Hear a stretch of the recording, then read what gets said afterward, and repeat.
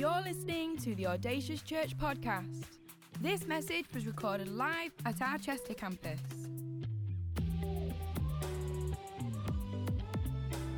We know this is a great investment into your life, so tune in, listen up, and stay focused. For any more information, visit us online, audaciouschurch.com. We're in the second part of our series on the book of Colossians called Culture Wars. And I want to bring a message today on Colossians 2 called The Drift. Turn to your neighbor and say, The Drift. The Drift. Have you ever had a moment where everybody's tried to convince you to do what they're doing? I remember our students' fundraiser here at church. We got some bikes from Pure Gym. We had set an ambitious target to, over the course of 12 hours during the day, to cycle something like 100 miles. So we're on stage. The bikes are here. We're cycling. It's awesome. People are giving money. It's great. But we decided to take the ante up to another level where we do a live stream and we do some challenges on the live stream. Now, one of those challenges was a chili spice challenge. Now, here I am amongst the students as then the student's pastor, and they're challenging me to get involved in the spicy barbecue wings. Now, let me tell you something. I'm Irish, and for the last 2,000 plus years, all we've ever eaten and all we ever will eat in Ireland is potatoes. Mashed, boiled, chips, don't care, just give me some potatoes. So as a result, my palate's quite bland, to say the least. Now, I'm the kind of guy that gets chicken tikka masala from the Indian, and my nose starts running, and there's tears coming down my eyes, okay? So the students have challenged me, and we're eating the barbecue wings, and each one is a little bit spicier than the next. They're covered in different kind of sauces, and the first one I'm fine. Second one I feel, the tingle on the tongue, but I'm fine. And then we get to this one where they've infused it with this paste that's pretty much illegal in the UK, that they've got in from America. There's ghost chilies in it, and I'm on live stream as the student's pastor, and everybody's looking at me saying, but Pastor Lee, you've got to lead by example. How many people love hearing those words? You've got to lead by example. So I took the barbecue chicken wing, covered in chilies, took a bite, and at first I was fine. I was like, wow, this is easy. Maybe my palate's changed. The more chilies I've had, the more spice I've had during the course of these chicken wings, it's fine. And then it's like out of nowhere, the fires of hell itself erupted in my mouth. There's tears coming down my face. I don't know what to do. I start going into fight or flight mode. I'm panicking in this moment. I run to the bathroom. I'm literally in the downstairs bathroom. I'm shaking. I am that covered in spice. I'm shaking, and I've got a pint of milk. I don't even like milk. My mouth is open, and I'm pouring the milk down my face at the sink while also splashing water in my mouth. Nothing helped. 20 minutes later, I have about 50 million jackets on as I'm sitting there shaking in the corner. But bless the Lord, we hit our target for the students' fundraiser. It was all worth it. Time when someone's tried to convince you to join in. I remember back to playing hockey at the football club. That would be weird, playing hockey at the football club. As a hockey goalkeeper, and I had this cringy t-shirt on that my mum got me. It was a goalkeeper, and it was literally Jesus' face, and it said on it, Jesus saves, right? That's not the way to evangelize people to the hockey club, right? Let me just put that there. That was my hockey shirt. Cringy, embarrassing, awful. And every Easter, the hockey club would do a hockey tournament. It was the Easter tournament, and it was fun. There was 5-a-side games. There was a tournament, a competition. It was really fun, good time. But over the course of a couple of years, the tournament pretty much became a drinking fest in the club where all it was all day were people drinking, getting drunk, trying to play hockey while they're drunk. And here's me with my Jesus Saves t-shirt on, everybody trying to pressure me to join in and get involved. And I said to the team, guys, this isn't how I live my life. This isn't who I am.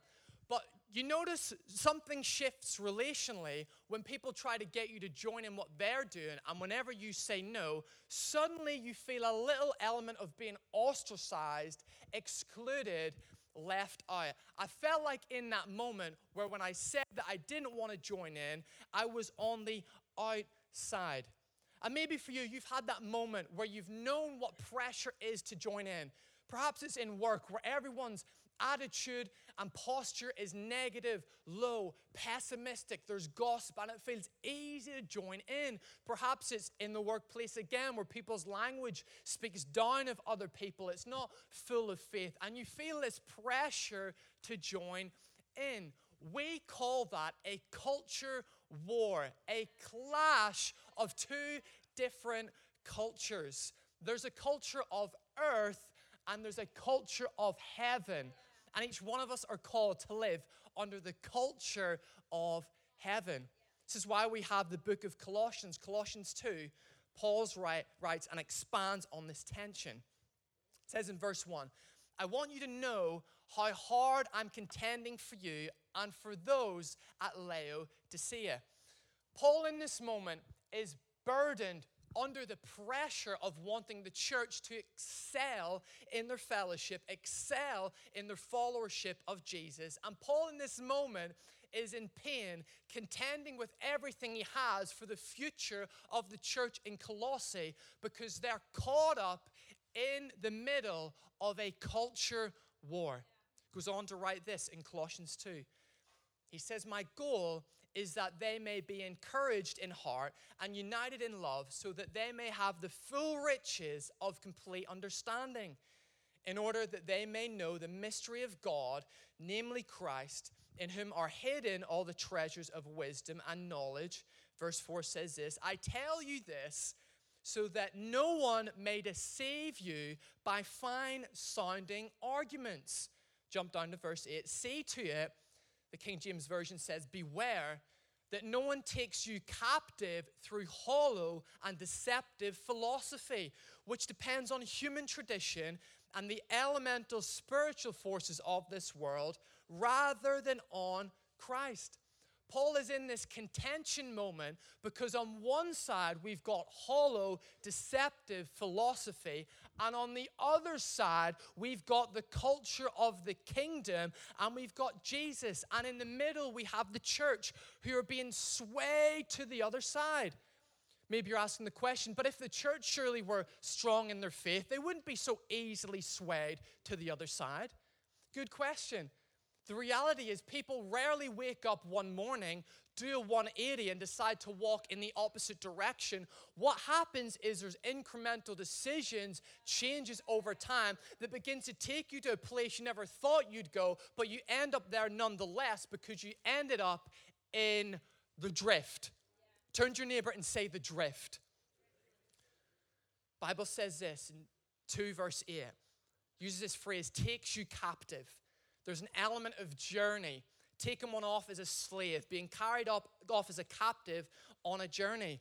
You get carried off by culture, not in a moment of madness, but on the journey of the drift. Major societal changes happen, but they happen 9 times out of 10 incrementally over time. There may be monumental moments, big moments, but they come from a journey of incremental change over time. And there's 2 kinds of drift. The first kind of drift is the upward drift. The upward drift. There's an electrician called Lech Wawęska in Gdansk who worked in Lenin shipyard that got fired in 1976 for being late to work. Sounds a bit harsh, doesn't it? But in reality, he got sacked because he was a member of the Polish trade union called Solidarity that had 10 million members. They were focused on pulling down the Soviet Union. He got fired for being late to work. But catch this, after the overthrow of communism, he became the first democratically elected prime minister of Poland in 1990 for 65 years. Who knew that the firing of an electrician would cause incremental change that would lead to an incredible change? The second kind of drift is the downwards drift. St. Pesos of Mount Athos says it like this.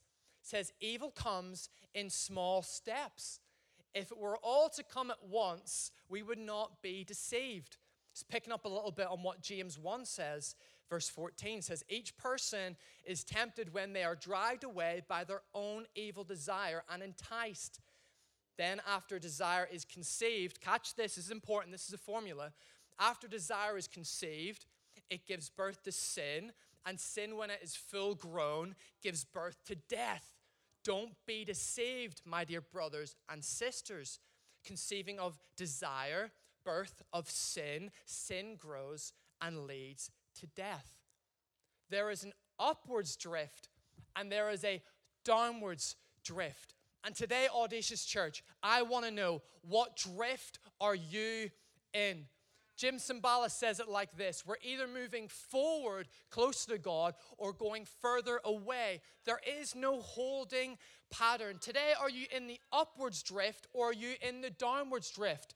So let me tell you, we were called as people of God, followers of Jesus, to live in the upwards drift. Moving upwards, our lives winding upwards, the best ahead, having hope for the future, believing that the best days aren't behind us but are coming up, and God can do immeasurably more in us and through us than we could ever think, comprehend, or imagine. We're not called to live lives that wind down, get smaller, but we are called by God to live in the upwards drift, scaling lofty places, moving up to mountaintops, to the next mountaintop, and doing great exploits for the kingdom of God.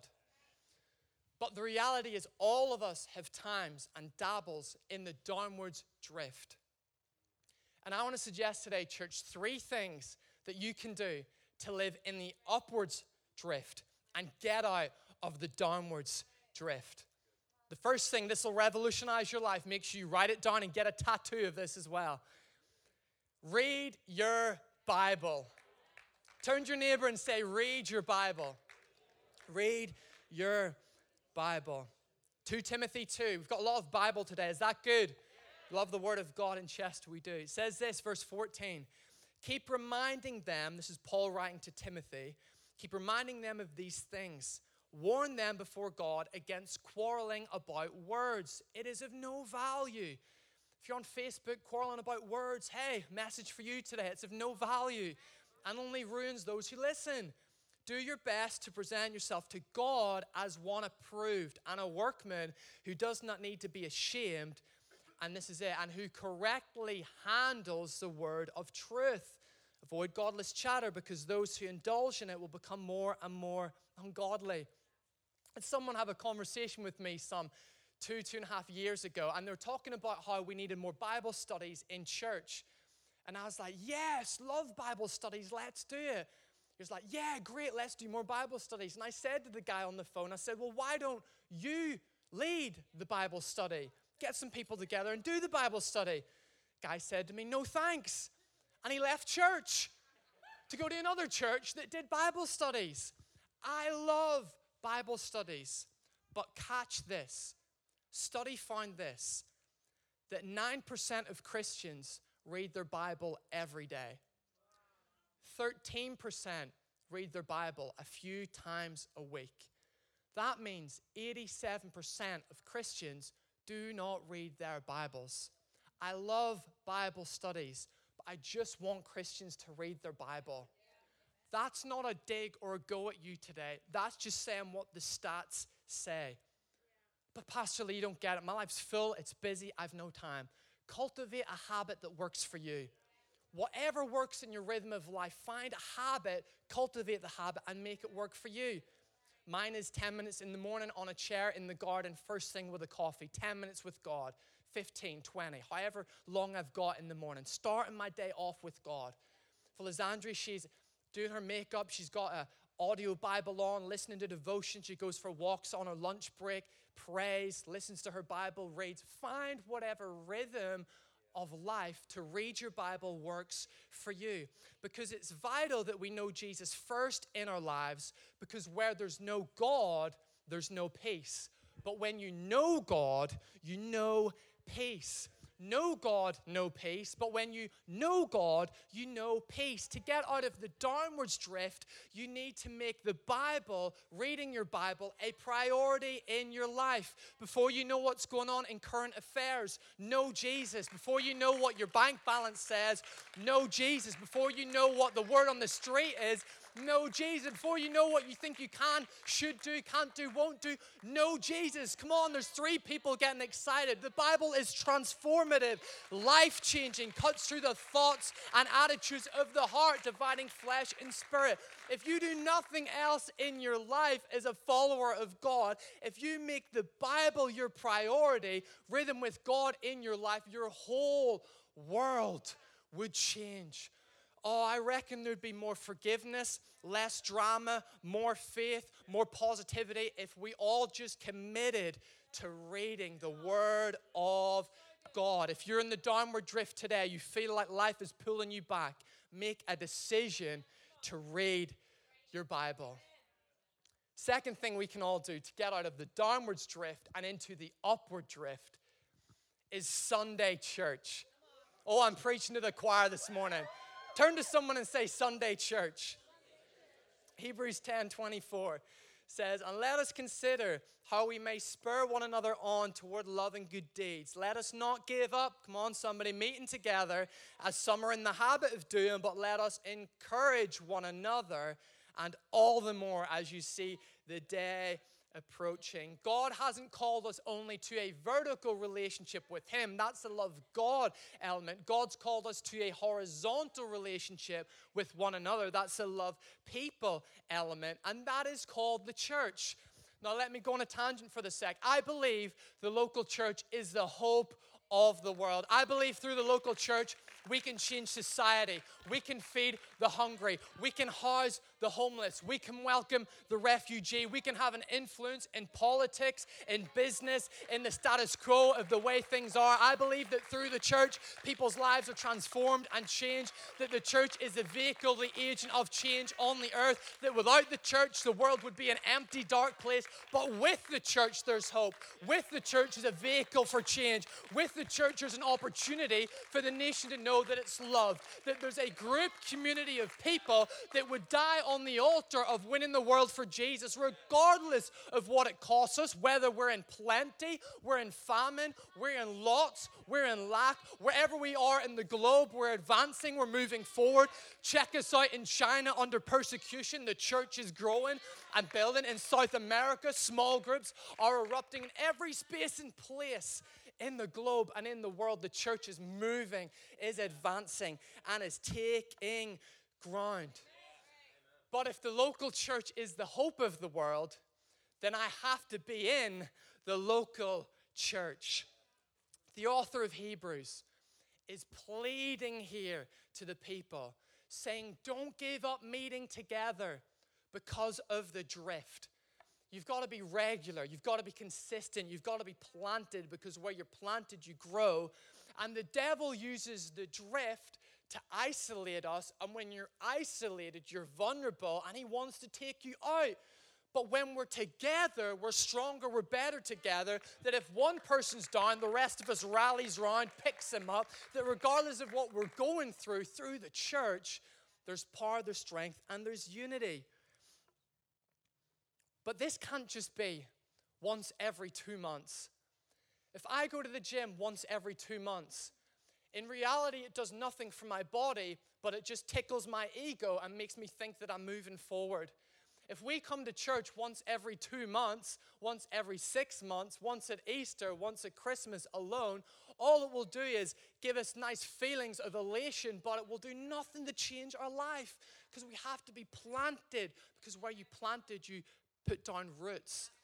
You take up the nutrients of the soil and you start to grow. But if you're not planted, you don't grow. Make a decision to be planted in the house, to get out of the downwards drift. And the last thing, everybody say last thing. Last thing we have to do is this, is small groups. Small groups. We're the small group leaders. They're not cheering, small groups. Awesome. The Bible says this in Acts 2. You've heard it before. Every day they continue to meet together in the temple courts. They broke bread in their homes and ate together. Fish and chips, Nando's, KFC, all the good stuff. With glad, somebody's already responding. Glad and sincere hearts. Thursday, I was at a wedding in Gloucester, and it was a beautiful moment because one of the young people that I was a youth pastor of, going back 6-7 years ago, got married. I know, right? How to make you feel old when one of the young people you were a youth pastor to got married. Now, don't all queue up on the outside as you leave to tell me that I'm not old. I understand that. A beautiful moment where we had a young person who gets married, and there's a group of us together of lads who were in small groups 6 years ago, and they're all early 20s now.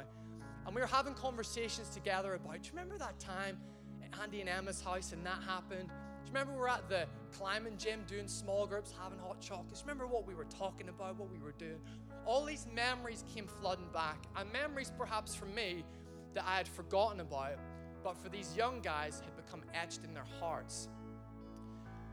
I have been in a small group in some form for the last 10 years. And what small groups do so well is small groups hold me accountable to remaining in the upward drift. Times where it felt like I wanted to pack it all in, turn away, give up on Jesus, give up on the call of God because life got tough. Small group rallied around me. Hey mate, it's going to be okay. Let's go out for coffee, let's hang out, building family, building life, building relationships. There's power in community. And here we have, in the midst of a culture war, we have this verse, Colossians 2 verse 8. It says, which depends on human tradition and on the elemental spiritual forces of this world rather than on Christ. See, this faith community, our church family in small groups, holds me accountable to living out the Word of God.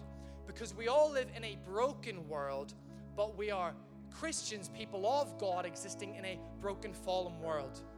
And when we exist in that place, it's easy for our mindsets to align up with what's happening in the world. It's easy to think small. It's easy to focus on material things. It's easy to focus on me, myself, and I, and worry about me and my house. But what small groups do, it helps me see that there's a bigger family than my nuclear family. It helps me see that life's not just about me and my house, but it's about the collective house of God's people. Watch what God will do in your life if you commit, however it works for you, to small groups. As someone who's been in a small group for 10 years, I'll put my bottom dollar on it that small groups will change your life. And the people in it will hold you accountable to keeping you in the upward drift. Get into the upward drift by small groups. Colossians 2 verse 8, one more time. See to it that no one takes you captive through hollow and deceptive philosophy, which depends on human tradition and the elemental spiritual forces of this world rather than on Christ. In the midst of the culture war, the downwards drift, the upwards drift, the kingdom of earth, the kingdom of heaven, make a decision above all things to know Jesus first. There's no Jesus, there's no life. But when you know Jesus, you know life. Remove Jesus from the equation, and all we're talking about is behavior. But when you put Jesus at the center, we're talking about a God who came from heaven to earth, took on the sins, hang-ups of the world on the cross, and was risen again on the third day. We celebrated it last Easter Sunday. But good news, the resurrection is for every Sunday, every day, every person, every child, no matter where you've been, no matter where you're going, no matter where you're from, the gospel still works. And you can live in the upwards drift when you prioritize Him. So what would it look like today if we all committed to prioritizing Jesus? We'd read our Bibles. We'd be in the house of God. We'd be in small groups with one another. And I'm not saying you do those three things and life's going to be rosy. In fact, it's not. But watch what God will do, the strength He'll bring to your character and your spirit if you just commit to putting Him first. Perhaps today you've just got to create space to read your Bible. Don't go away feeling condemned. God doesn't bring condemnation. He says there's no condemnation in Christ Jesus, but God does bring conviction. Let the conviction in you, bring a challenge. Create space this week to read your Bible. Make a decision. Okay, I've made church once every 6 weeks. I'm going to try it twice. I'm going to try 3 times. And watch as your roots go deeper into the house of God, as you come into the atmosphere of worship. What I love about worship is that your worries fade and are framed in God's presence. They fade because in God's presence I realize that, hey, I don't need to be worried about that anymore. God's got it. And they get framed because I realize I begin to see things with a different perspective. All right, there's a challenge, but I serve a God through whom all things are possible and everything's achievable. Or maybe it's small groups. Connect with one of the team today. Say, hey, I want to be in a small group. And watch what God will do as He aligns you with like-minded people and begins to change you, mold you, and shape you. Come on today, right across this place. Why don't you for a moment jump up to your feet as we respond together. One of those 3 areas today, God's speaking to you about, He's challenging your heart. And He's saying today, draw near to me and I'll draw near to you. Proverbs says it like this: the world winds upwards for the wise. The world of the righteous winds upward. You weren't called to exist in the downwards drift of life, but you were called to exist in the upwards drift of life. Maybe you feel that things have plateaued in your Christian walk or in your life. Make a decision to take it up a notch and watch what God will do. He'll do stuff in you and through you thought wasn't possible. He'll do things that you dreamt of as a child that you thought couldn't be done. As you prioritize Him, watch what fruit and joy will come from your life. He loves you, He cares for you, and He's standing with open arms today, saying, in the midst of the culture war, in the midst of the culture clash, where there's voices in your life saying one thing and there's voices saying another, make a decision to prioritize God as the center and watch Him bring life and breathe life in every place and space. So come on, we're going to sing You Reign. And I want us to respond today by prioritizing Jesus in our lives. That looks like raising our hands. That might look like getting on your knees. That might look like a moment right now with God as you talk to Him and He speaks to you, as He builds faith again. So come on, let's put Him first today. Above our business, above our marriage, above our family, above what's coming tomorrow or what's happening next week, above the doctor's reports, let's prioritize God. Come on, does He reign in your life? Put Him on the throne right now in Jesus' name. In Jesus' name. Thank you for listening to this Audacious podcast. For any more information, visit us online, audaciouschurch.com. We'd love for you to join us at one of our campuses, Manchester, Chester, or online, every Sunday, 10 a.m. and 12 p.m.